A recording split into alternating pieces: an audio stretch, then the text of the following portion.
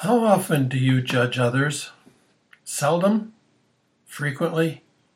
Daily? Never? How well do you know those whom you judge? Public figures? Friends? Family? What criteria do you use in your judgments? Personal experience? Factual information? Opinion? We make direct personal judgments every day, even of people we do not know. The social media formats today relish criticisms of people's actions and statements, and always those of well-known people. Common, everyday people display their behaviors for anyone to see and read. These media encourage the judgments of others and popularize them. Most often we make judgments based upon our opinions, not facts. Least often do we judge others based upon biblical foundations. Sometimes, and increasingly so in our day, those whom we judge respond, "Jesus said not to judge." Leaders in the Christian community who bear the wrath of believers and unbelievers resort to it.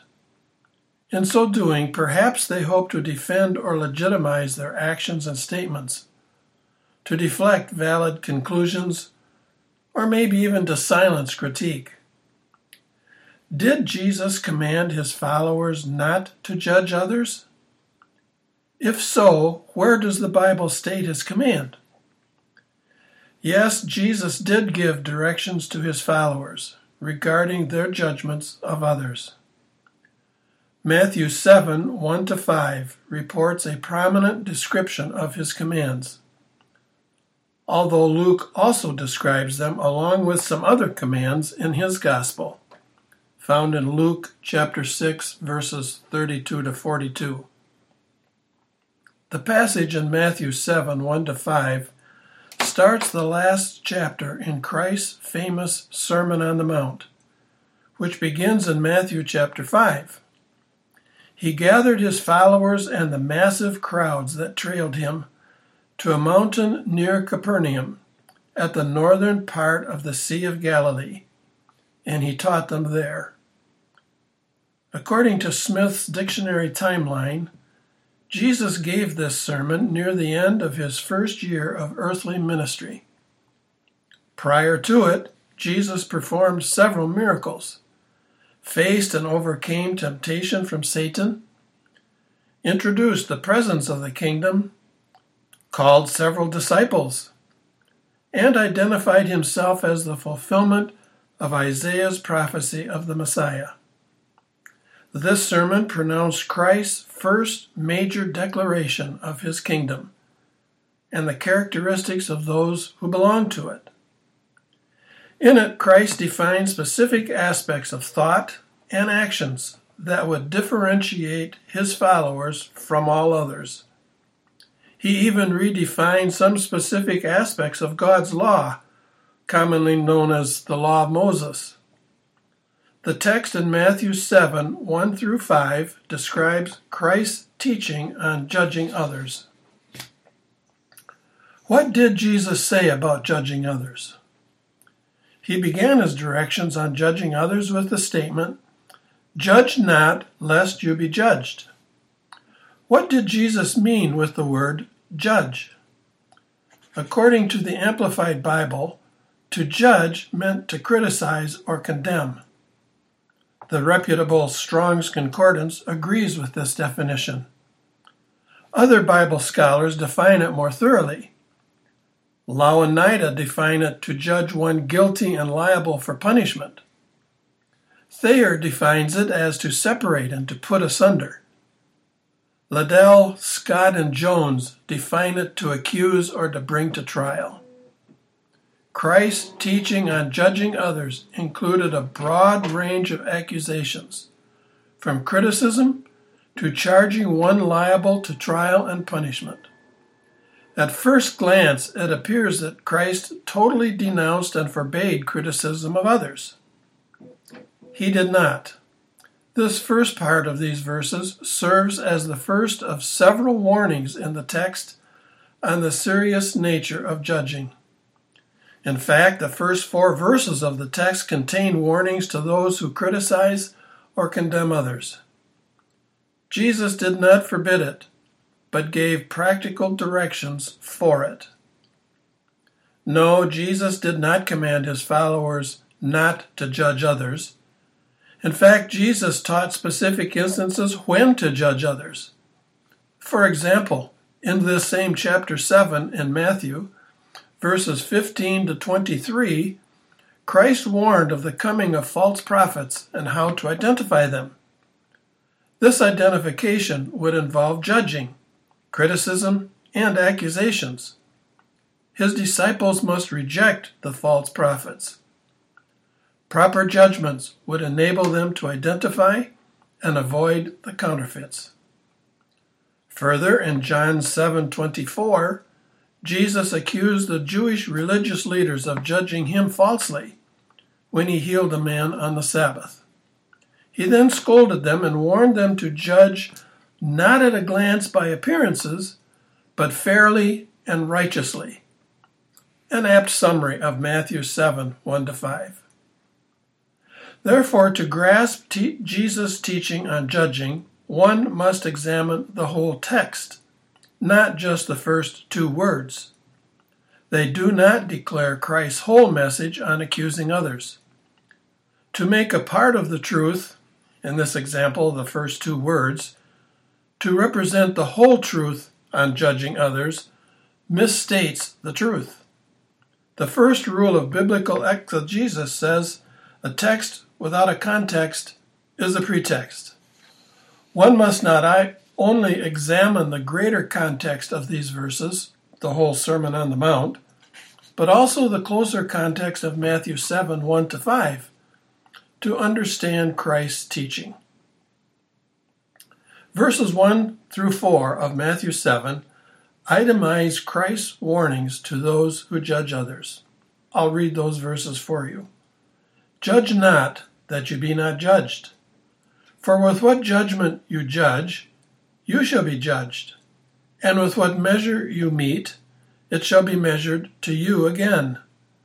And why beholdest thou the mote that is in your brother's eye, but consider not the beam that is in your own eye?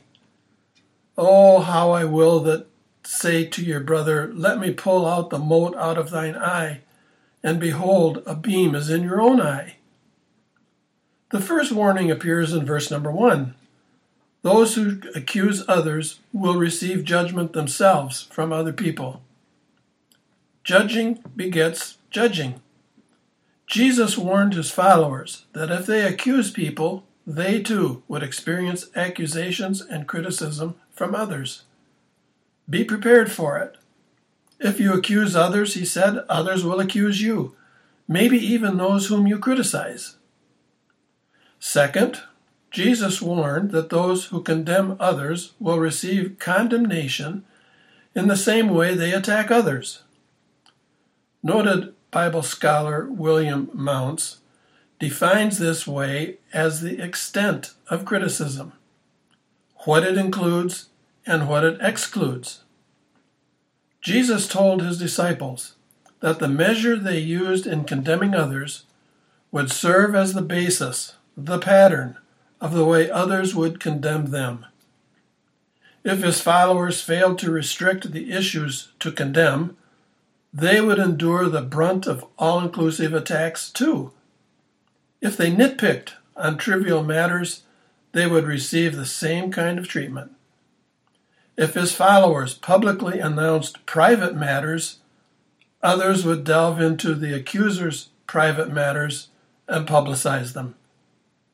Therefore, Jesus warned his disciples that if they judged, they should take heed on the extent of their accusations against others, what to include, exclude, and what to avoid in the manner of judgments. Third, Jesus warned his followers in the kingdom to examine themselves for hypocrisy.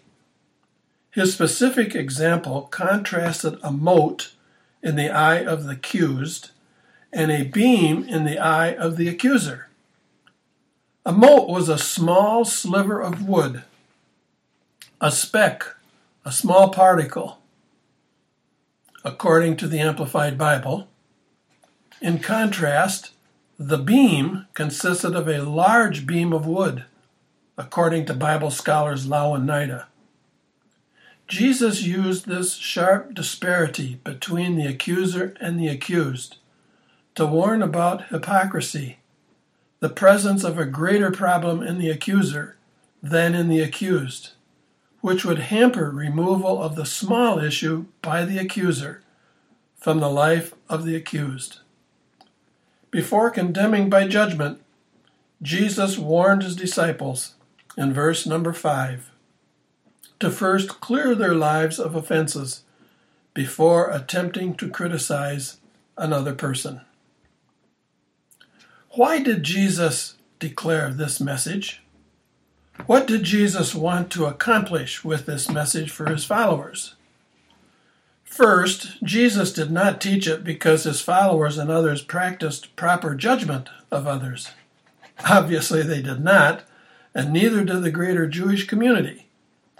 In fact, contrary to common practice, the Old Testament provided ample evidence of God commanding his people to exercise justice in their dealings with others, even including aliens. The inherent sinful nature of mankind produced evil judgments, which Jesus wanted to correct. He taught his followers not to prevent judgment, but to practice proper judgment, overcoming their natural tendencies. If Jesus did not want his disciples to judge others, he would not have included this message on how to judge. He would have simply said, "Judge not." Second, at this time, according to Smith's dictionary timeline, Jesus previously cleansed the temple in Jerusalem, the first time, and experienced severe condemnation for it from the religious leaders. He knew that he would endure further unjust criticism in his ministry. Jesus wanted his followers to identify and reject the false judgments against him in his future ministry. He desired faithfulness and trust in him against the lies of the religious leaders of their day and their false accusations. Third, Jesus knew that his disciples would encounter unjust criticism and accusations. Further, Christ knew they would face difficulties in the growth of the church. Therefore, they needed direction on how to overcome these judgments. Since God wanted his disciples to exercise proper judgment, he taught them the practical warnings against false judgments. He specifically itemized 3 admonitions. Number 1, if you judge others, you will receive judgment too. Number 2, if you judge others, others will judge you in the same manner that you judge them. Before you judge another, examine yourself for hypocrisy. God knew that his followers would need to make proper judgments in their lives. He wanted them to know how to avoid false condemnations and to judge in truth and righteousness. What correlation does this message have for you and me? Although spoken centuries ago, Christ's admonitions on judging others still applies today. Everything true then is true today. We face a barrage of temptations which call for righteous judgments. The world parades evil as good, declares wrong as right, and asserts error as truth. Further, some leaders in the Christian community try to lead people astray after heresy. Both the world and its culture, as well as false prophets in the Christian community, attempt to silence the warnings and accusations of Jesus' followers against these evils. They reject all biblical truth and value judgments. Their mantra? Jesus said not to judge. Today, as through the centuries, Christ's followers need to understand his commands for judgment. He did not command against its practice. He did, however, outline how to judge in truth and righteousness. Followers of Jesus must learn and adopt his warnings and directions for proper judgments. We must not allow the world and false leaders to intimidate us and silence our demands for truth. We must reprove evil, exposing it to the light of God's Word. What implications do these commands identify for you and me? Our natural condition, due to the weakness of our sinful human natures, prevents us from judging according to the demands of Christ. Therefore, we need divine intervention in our lives to enable us to do it. Jesus promised the Holy Spirit who would indwell his followers and who would guide them into the truth and enable them to obey him. Therefore, what implications do these truths have for us, for you and for me? If you are a believer, the teaching of Christ on judging provides insight for those of us who trust Christ as Lord and Savior on how the Holy Spirit can use Christ's commands in our lives. Christ's followers show their life-changing transformations by obedience to God. This text from Matthew 7, verses 1 to 5, outlines Christ's demands for life and practice.